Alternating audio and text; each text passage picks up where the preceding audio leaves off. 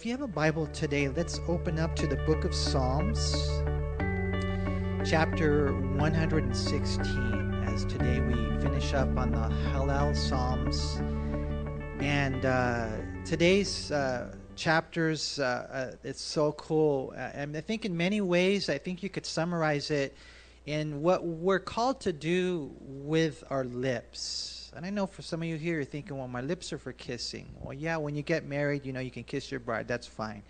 But some of the things that we can do with our lips is we can pray, we can praise, and those are things that have power. And when we pray and we praise, and then the third thing is preach, to me it's so cool. I mean, there's a passage here we're going to see tonight that when you pray, God inclines his ear to you. And for whatever reason, when I was studying it this time around, it really hit me. God inclines his ear. And what that literally talks about is that God will then kind of stoop down. When you start praying, God will kind of stoop down and concentrate on what you're saying. And that's what happens when you praise him. That's what happens when you pray. And then it's so cool when God opens doors for us to preach. Today I was able to talk. Can you believe that God opened doors for me to be able to talk to the Rosemead varsity football team? And so their coach attends the church here, and so he said, hey, can you come down and share a little word with the guys and pray for our team as the season begins? And you guys know Rosemead High School football team. They need a lot of prayer. But it's so cool because for the coach, he's such a neat brother. It's not about winning. It's much, much more than that in life. And so anyways, going down there and being able to preach a little bit about my story and really how in my life, I didn't realize this until one day I was giving my testimony in Nepal, that all I was looking for was love. And I went through this whole journey looking for love. And the day that I found Christ, or the day that he found me, I found love. And I got to share that with these guys because the coach was telling me, they're going through a lot. And so those are the things that we do with our lips. We pray, we praise, and we preach. And we're going to see that tonight. But look how it starts. It's cool. In verse 1, he says, I love the Lord because he has heard my voice and my supplications, because he has inclined his ear to me. Therefore, I will call upon him as long as I live. The pains of death surrounded me, and the pangs of Sheol laid hold of me. I found trouble and sorrow. Then I called upon the name of the Lord. O Lord, I implore you, deliver my soul.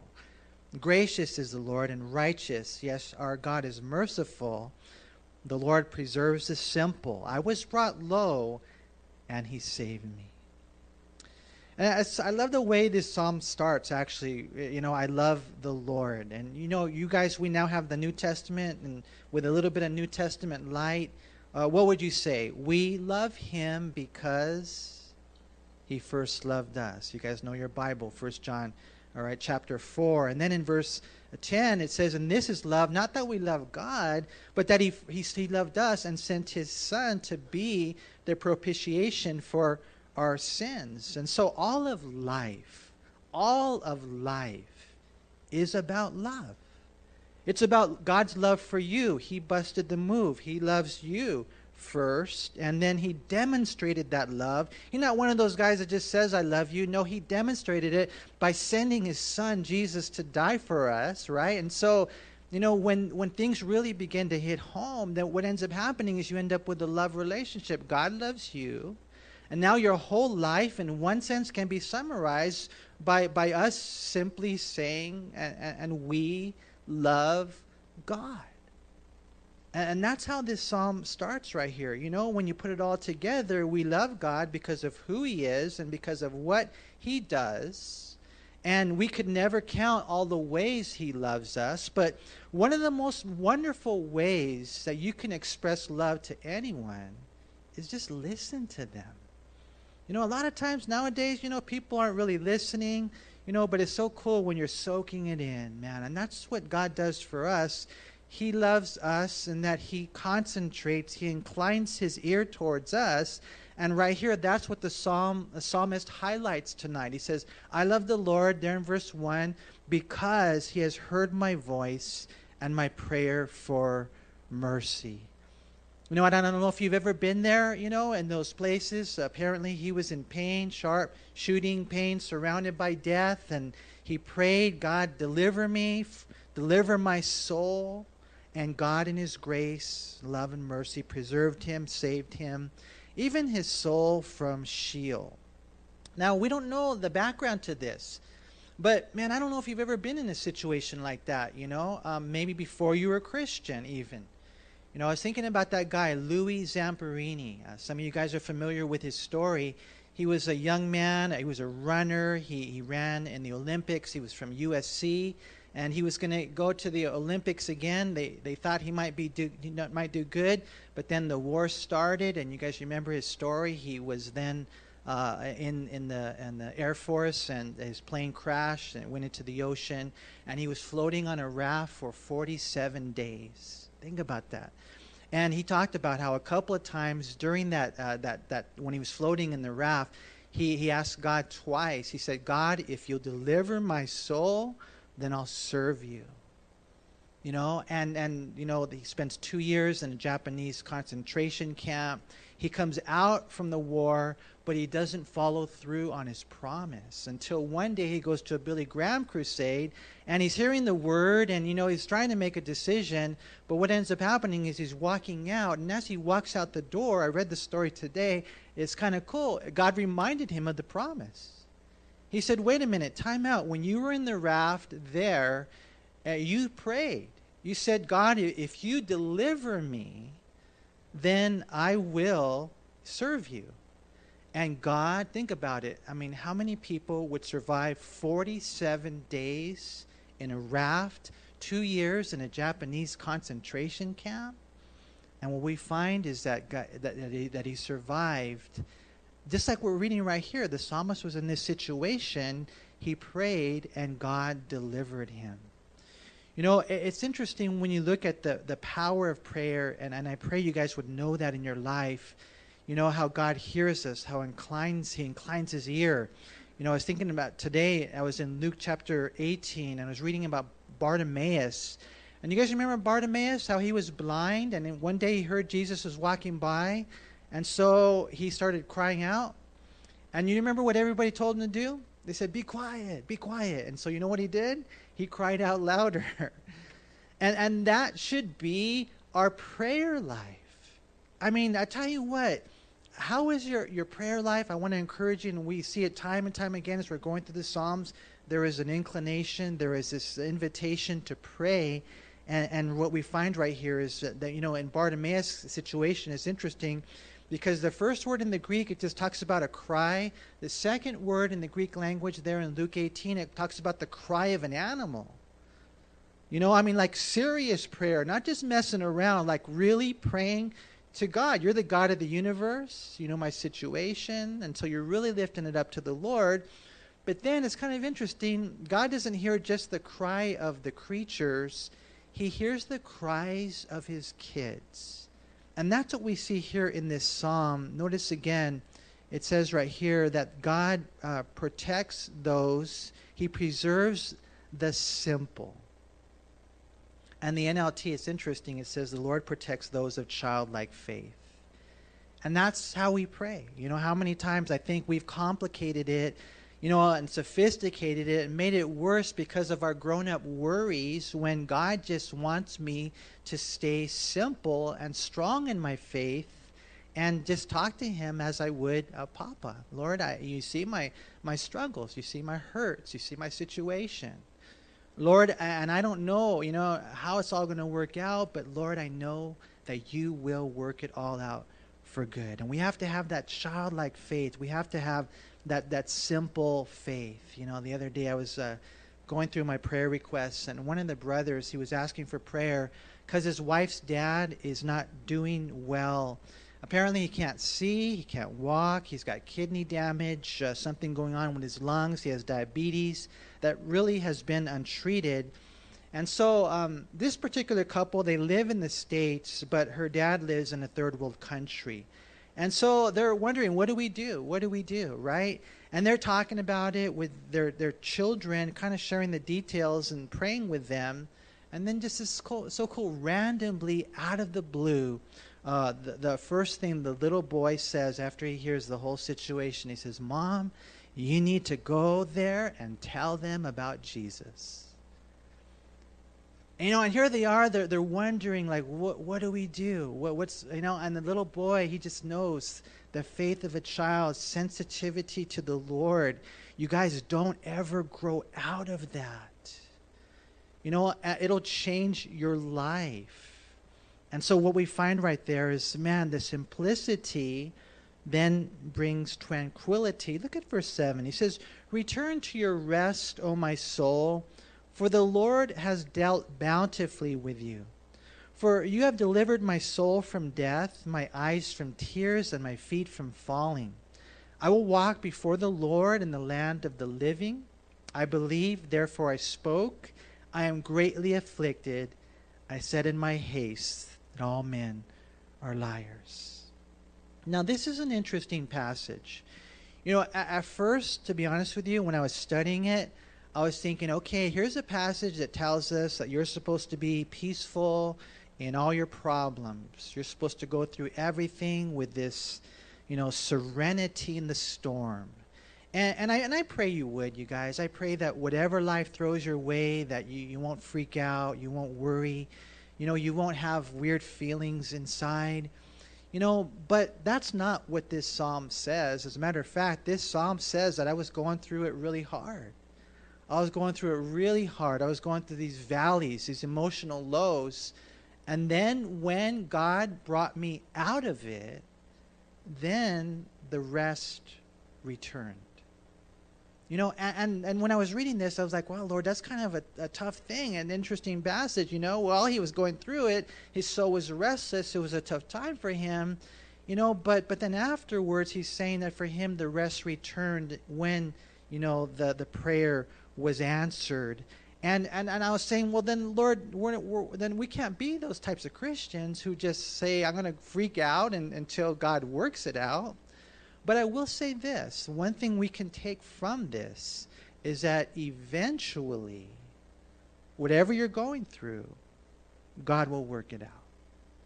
And we go through hard times. I can't take away the pain.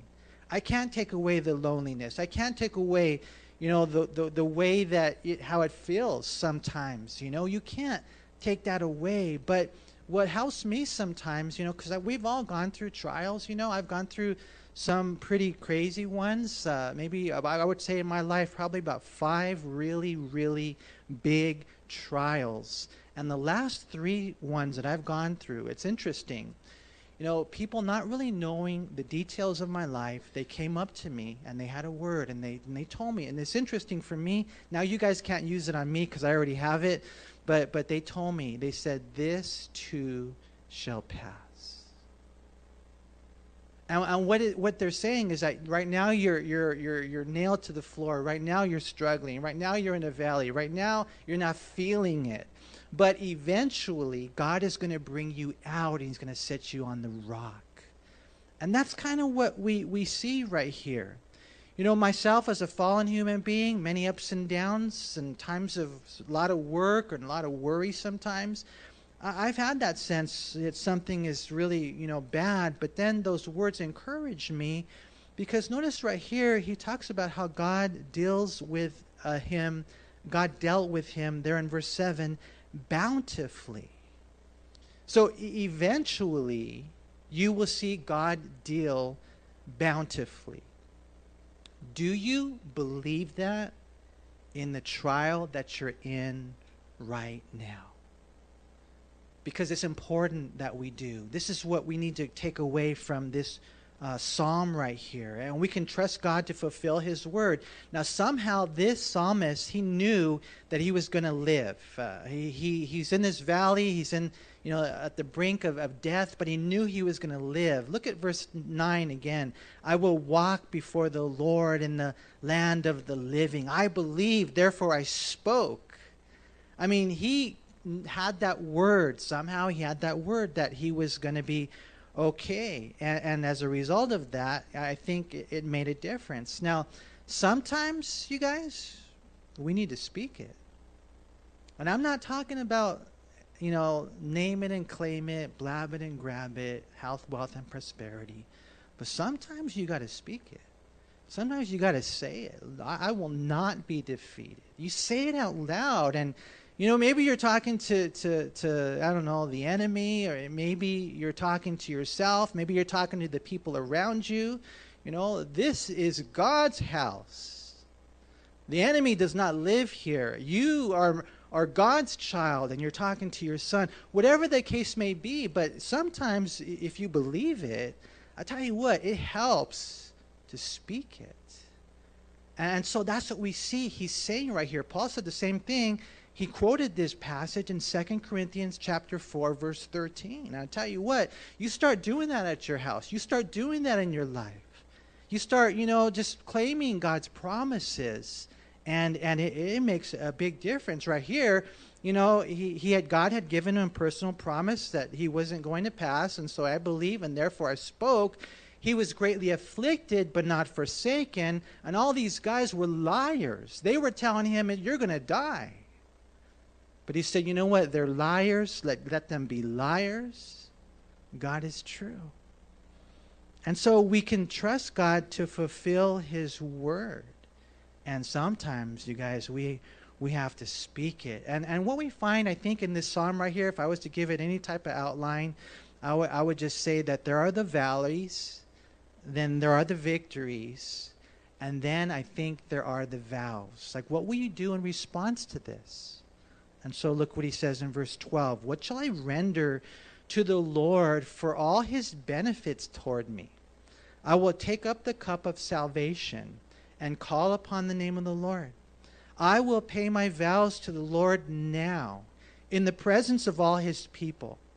Precious in the sight of the Lord is the death of his saints. O Lord, truly, I am your servant. I am your servant, the son of your maidservant.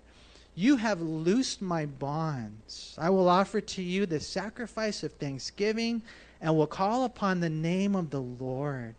I will pay my vows to the Lord now in the presence of all his people, in the courts of the Lord's house, in the midst of you, O Jerusalem. Praise the Lord. And so he had gone through this crazy, crazy valley. God gave him this amazing victory. And now there's a response. There's a vow. I'm going to serve the Lord immediately. I'm going to serve the Lord publicly. I'm going to go to the temple. I'm going to pay my vows. I'm going to serve him because he's my Savior, And to me, it's really cool because sometimes people, they don't have any vows. I'm not, I don't got anything worked out with the Lord. There are no divine details whatsoever, And I tell you what, I think that if you get with the Holy Spirit, he'll start telling you, no, this is what I want you to do. These are the gifts that you have. These are the talents that you were born with. And this is, and it's so cool because God will give you those. And that way, at least you have goals. Hey, how about, God made you, God died for you. How about you make a little, vow to God, I'll go to church. I'll go to church service. That's kind of what he's saying right there. Is that too much to ask? Or maybe a little more, hey, I don't know, Lord, you've done such a great work in my life. I don't know, Lord, I'll pray with my wife, whatever, every day, 5 days a week. I don't know, but little things that you goals that you have because of what God has done in your life. There's nothing wrong with that. As a matter of fact, I think it's good. And that's what he has right here. For me, I got saved and God put a goal in my life. I want you to read your Bible every day. I want you to get on your knees every day. I want you to pray. Little things, vows, so to speak. It's the least we can do after all that he has done. Right here, his vows. What shall I do in response to these blessings right there, these benefits in verse 12? I will take up the cup of salvation.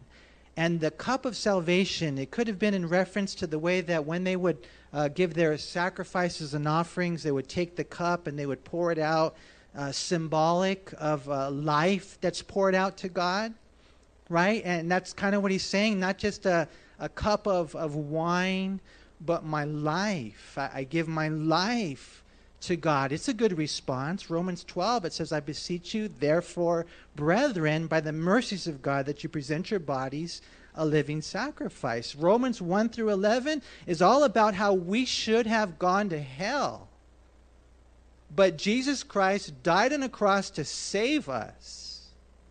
He saved you so that when you die, you're going to heaven. Will you do anything in response to that? And that's what Paul's saying. I beseech you, therefore, brethren, that you present your bodies a living sacrifice. So the cup of salvation. I mean, he said he would pay his vows to worship the Lord and even to walk in the ways of the Lord, right? I mean, right here, verse 13, I will take up the cup of salvation and call upon the name of the Lord. I will pay my vows to the Lord now in the presence of all his people. Verse 16, O Lord, truly I am your servant. I am your servant, the son of your maidservant. You see the vows that are there? I mean, he's going to serve the Lord. You have loosed my bonds. You've broken the chains. I will offer to you the sacrifice of thanksgiving, calling upon the name of the Lord. I will pay my vows to the Lord now in the presence of all his people and in the courts of the Lord's house in the midst of Jerusalem. Praise the Lord. And he uses the word now there in verse 14. Not tomorrow. Now. It's immediately. And I'm going to do it in front of everybody. That's publicly. I'm not ashamed. God has broken the bonds. He's healed me. He's set me free. He's freed me from my chains. And so, Lord, I will praise you. And I think that in one sense, you guys, I mean, we're looking at like the summaries of life. What's your life all about? What's it all about for you? I mean, I just want to love you, Lord. I just want to serve you, Lord. I just want to live a life of gratitude because your son died on a cross for me. And it's just so simple when you begin to look at things from that perspective. And so he was about to die. God saved him. God delivered him. I was thinking about, my brother Joey here. I actually have him in my notes. I have a picture of him right here. No, I'm just joking. Joey, he died. He flatlined. And if he would have died and flatlined, if he would have died, he would have gone to hell. I was thinking about some other brother. He came up to me the other day at the baptism. He told me that he died. My dad got shot right here. Now, if he would have got shot right here, he would have died. If he would have got shot right here, he would have died. But he got shot right here. If he would have died, he would have gone to hell. But God spared him. Some of you guys right here, you think about it, you almost died before you were a Christian. This is about you. I mean, I think of me before I was a Christian, how I used to drink and drive, not even knowing anything. I was blacked out, completely blacked out. How did I get from point A to point B? I should have died and been in hell. This psalm is for me. And so you're saying, well, then, Manny, does that mean that everybody who's sick, they're going to get healed? No. And that's why we have verse 15 right here. Verse 15, notice again what it says. It says, precious in the sight of the Lord is the death of his saints. And so how does it fit then? And basically what we see is the psalmist says, I was healed, but if one of his saints, one of his loved ones, one of his faithful servants and followers goes home, if he does take a child of his to heaven, it's not something that he does lightly. No, he cares deeply, and no one ever passes randomly. And that's all he's saying right here. One commentator said the death of a saint is not something the Lord considers as cheap. He does not let his people die for no reason. And so until we're done, man, we have work to do. We have a life of gratitude to live. But if one day, if we don't get raptured and God takes us home, understand it wasn't done lightly by the Lord. Okay? And so Psalm 117 is the shortest chapter in the Bible. You guys like those chapters, huh? Verse 1. Praise the Lord, all you Gentiles. Laud him, all you peoples. For his merciful kindness is great toward us, and the truth of the Lord endures forever. Praise the Lord. And so he starts with the word hallelujah. To who? He says to all you Gentiles. How many Gentiles here tonight? I'm just curious. You guys know what a Gentile is, right? That means you're not a Jew. Are there any Jews here tonight? All right, yes, we got a couple here. Jews that are born anew are special, but all the rest of you guys, man, you were without hope. And God, thank God, he saved us, even us, right? The Jews didn't know it, but it was all part of God's plan. Paul even quotes his passage in Romans 15 in verse 11. Notice again in verse 1, praise the Lord, all you Gentiles, laud him, laud him. And so laud is not a word that we use a lot, but we do use the word applaud. Applaud. And that's basically what it means, and it's just so cool. After we do worship, I hear you guys clap, and I know that you're clapping for the Lord, right? The applaud is for him.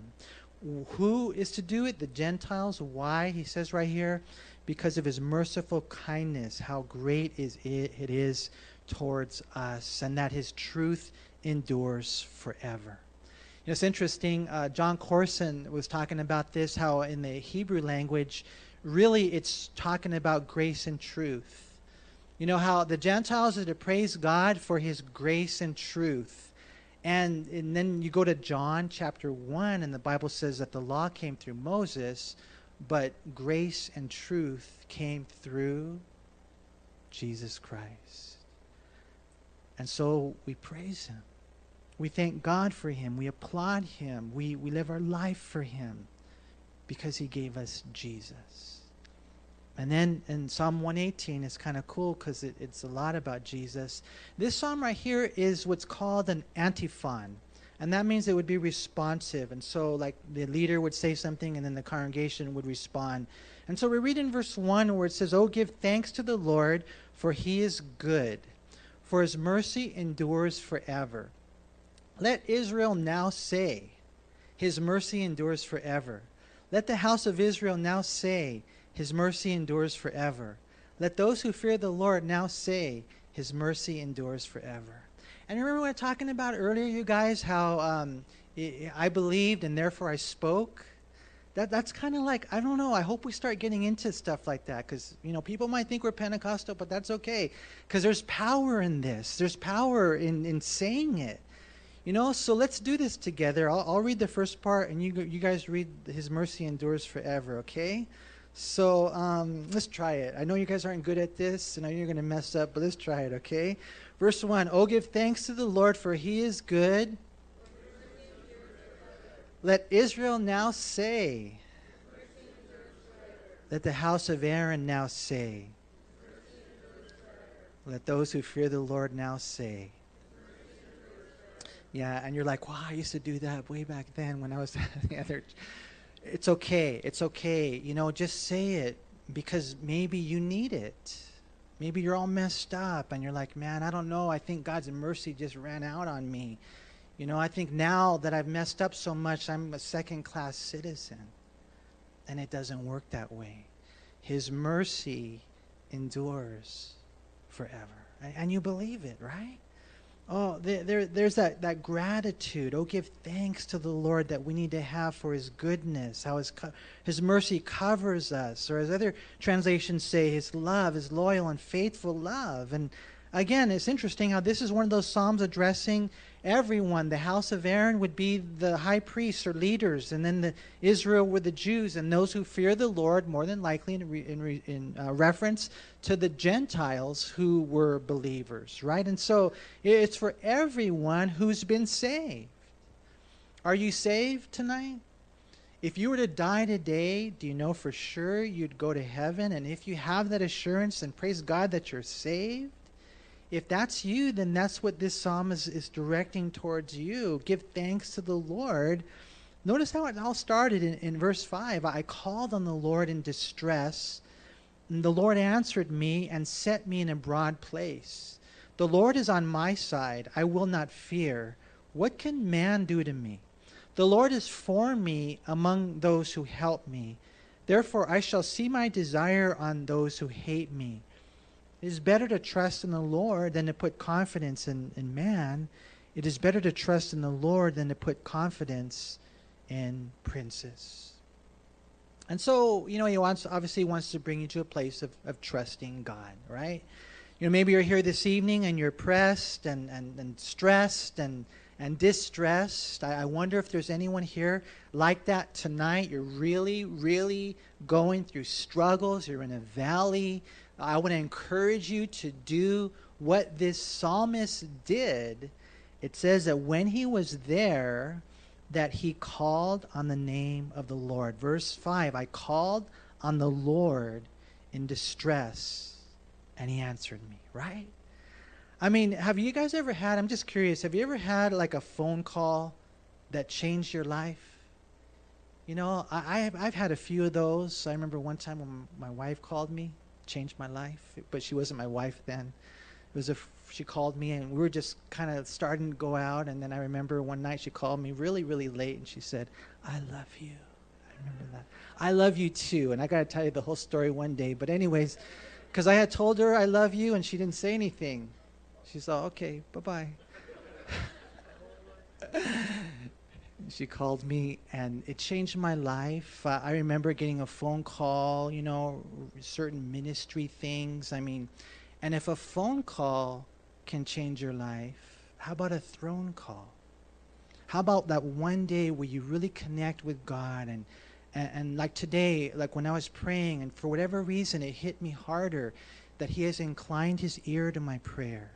That when I pray, that God is concentrating on the words that I'm speaking. And so today when I was praying, I was like, wow, Lord, you are listening to me. And sometimes that is exactly what will change your life. That you're in distress, but then you really call on the Lord. And he answers you, right? Try it, because here we see, it's interesting, the Lord says in verse 6 that he's on your side. We see in verse 7 that he's for you, to help you. There's no reason to fear man. Why? Because God is on your side. He's for you. He'll work it all for your good. And despite of the fact that we go through sufferings, accusations, condemnations, tribulations, persecutions, angels, demons, humans that are against us, it doesn't matter. We think of our past, our present, our future. Romans chapter 8, it says in verse 31, what then shall we say to these things? If God is for us, who can be against us? Right? God is on our side. I know this is a weird illustration, but the other day I was just spending time with the Lord, and I was thinking about how much I fail him. To be honest, I was actually thinking, Lord, I just fail you so much. I feel like I'm on this basketball team, and every shot I take, I miss. But then I was thinking, but Lord, but you're on my team, and every shot you take, you make, and we win. Because you're for me. Because you're with me. And even in all my failures, Lord, you've never failed. You guys, and that changes everything. He's not against you. He's for you. He's on your side, right? And that's why I like Hebrews 13, 5 and 6. It says, let your conduct be without covetousness.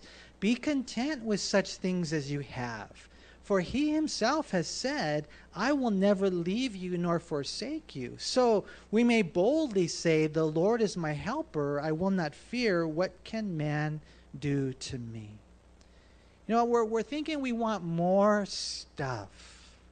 More of what the world has to offer. More of what the flesh, is thinking is right. And God is just saying, listen, just be content with what you have. You want to know why? Because you have Jesus.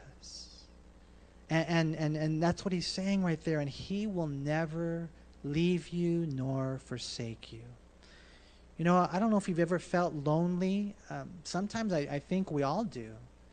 Sometimes I think it will never grow out of it. The more, you're thinking, well, one day I'll reach a plateau where I won't feel lonely. I think in one sense we all feel that. But I don't know. We're thinking that's a bad thing. I don't know what thoughts flow through your mind when you feel lonely. How many of you here, when you feel lonely, feel sorry for yourself? I'm all alone. No one's with me. No one's helping me through this. That person's just oblivious. And you know what? But what I've learned is that when you're lonely, don't feel sorry for yourself. Because sometimes you don't realize that Jesus is all you need until he's all you have. It's actually a good place to be, because then when you learn to be satisfied in him, no one can ever move you or shake you, because you know Jesus is enough. That's kind of what he's saying right here, right? There's no reason to fear man or put our confidence in men. It doesn't even matter if he's a prince of men, rich, famous, powerful. No, because God is for us, because God is on our side. And you're here, yeah, but man, in my situation, look at the psalmist's situation in verse 10. He says, all nations surrounded me, but in the name of the Lord I will destroy them. They surrounded me. Yes, they surrounded me. But in the name of the Lord I will destroy them. They surrounded me like bees. They were quenched like a fire of thorns. Why? For in the name of the Lord I will destroy them. You pushed me violently that I might fall, but the Lord helped me. And here 4 times we see the word surrounded in verses 10 through 12. Now usually you guys, when we go to the movies and you got your superhero, he's usually running and beating people up, right? Until what? Until he gets surrounded. Finally, when he gets surrounded, usually he'll surrender and they'll take him in temporarily. And so that's kind of what we're seeing right here. We're in a situation where you're surrounded, and right here he's talking about being surrounded by all nations. Think about that, right? But what we find is that God is going to give him the victory. And I think it's kind of cool. We're learning a lesson, because what we find right here is he had faith, like we were talking about, and maybe that'd be something else you can verbalize. As you're surrounded, you feel trapped, there's no way out, there's no way to have victory. You just say, in the name of the Lord, I will destroy them. Over and over again, this is what he repeats right here. I'm reminded of the time in 2 Kings chapter 6 when Elisha was surrounded. But then the Bible talks about how God then opened up the eyes of the servant who was doubting, and he saw that the angels of the Lord had surrounded him. It says in 2 Kings chapter 6, Elisha prayed in verse 17, Lord, open his eyes that he may see. And then the Lord opened the eyes of the young man, and he saw, and behold, the mountain was full of horses and chariots of fire all around Elisha. Psalm 125 in verse 2, it says, as the mountains surround Jerusalem, so the Lord surrounds his people from this time forth and forevermore. Here in our psalm, again, we don't know the context. We don't know what was happening, and that's probably okay, because that way it's applicable to us no matter what our situation is. It's interesting in verse 13 again. Notice it says, you pushed me violently that I might fall, but the Lord helped me. Now, you're looking at this and you're thinking, well, is this something going on nationally? Is something going on personally? Maybe a little bit of both, right? But the enemy pushes you. Have a drink, take a toke, maybe a week off or something from, church stuff. Get your feet wet a little bit in the world, and it's not that bad. And the enemy can push hard, but isn't it so cool when the Lord helps us?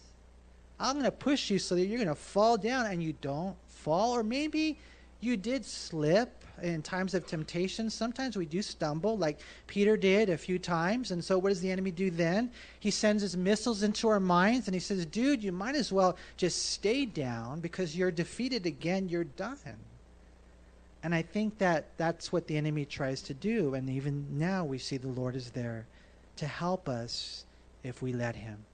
And so in verse 5, he prayed. In verse 7, God helped him. And then what does he do? He prays and he sings. Verse 14, the Lord is my strength and song, and he has become my salvation. The voice of rejoicing and salvation is in the tents of the righteous. The right hand of the Lord does valiantly. The right hand of the Lord is exalted. The right hand of the Lord does valiantly. I shall not die, but live and declare the works of the Lord. The Lord has chastened me severely, but he has not given me over to death. And I don't know, just as a quick side note, isn't it interesting? They're singing these words. They're singing these words, right? I shall not die but live and declare the works of the Lord, you know? And I don't know, right here in verse 14, the Lord is my strength and song. In verse 15, they're singing these songs in the tents there of the righteous. I mean, can you see them getting stronger? Can you hear them singing, praising God, not just in the temple, but in their tents? Not just at their churches, but in their homes, and not just in their homes, but in their hearts? Isn't it cool? Why are they doing this? Because sometimes people, the only time they sing is at church. The only time they praise God is when they're at church service. And I want to encourage you, no, let it be in your tents. Fill your home with praise music. I love to hear my wife singing. Sometimes she doesn't know that I'm hearing her. Or sometimes even my kids, I love to hear them singing, man. And why they do it? Because of God's salvation. And then, it's interesting when he gets responsible, he's responding to all these things God does. It's interesting. So much of our lives can be described in the messages that come from our hearts and flow through our lips, like I said earlier. And we'll close with this, the praising and the preaching. The praising and the preaching.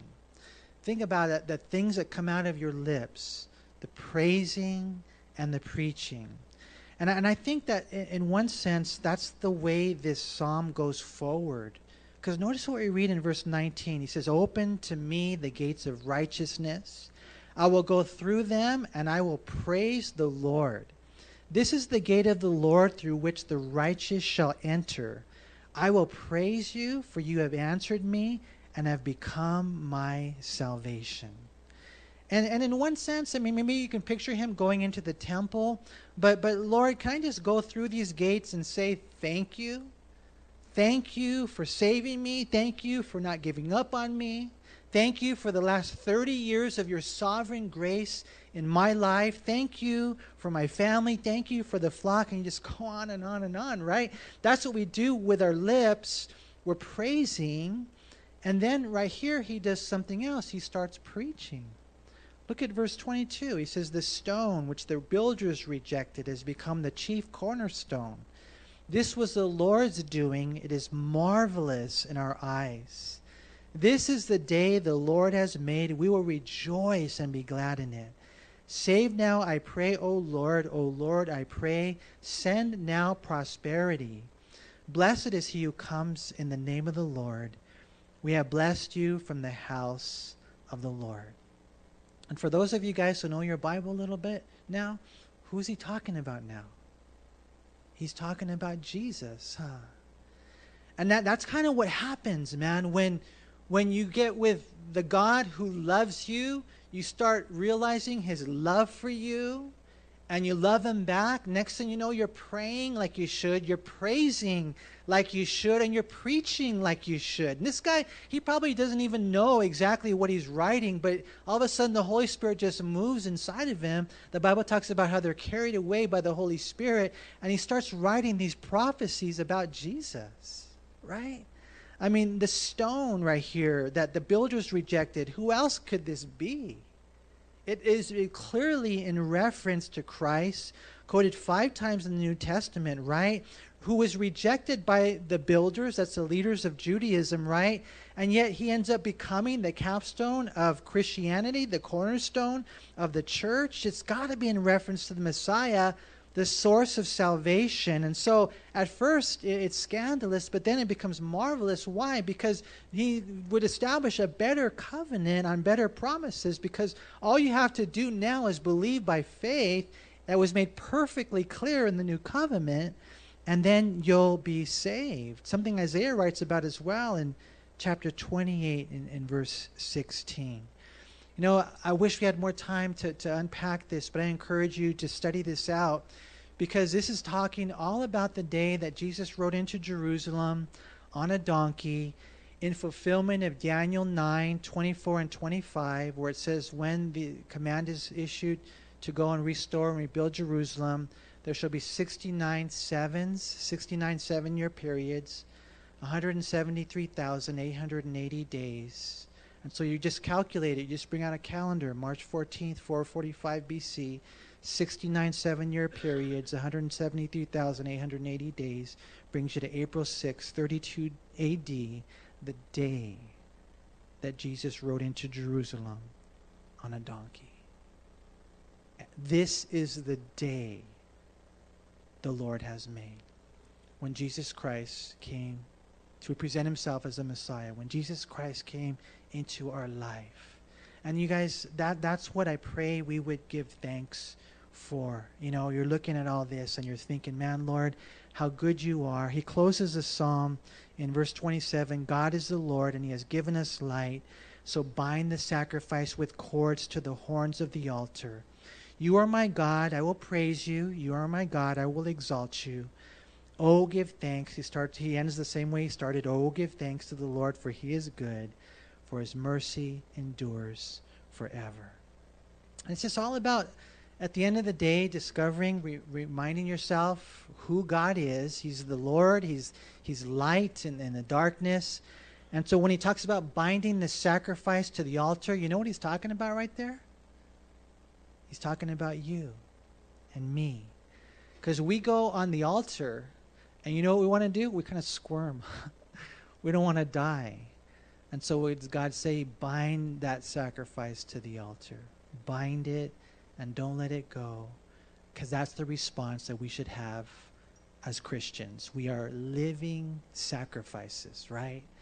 And so I kind of thought it might be good. We're going to have communion tonight. Why don't we have the musicians come up to maybe close with maybe one last question. It all began tonight with the psalmist saying, I love the Lord. I love the Lord.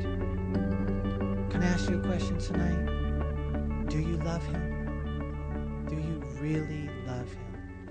I pray that you would.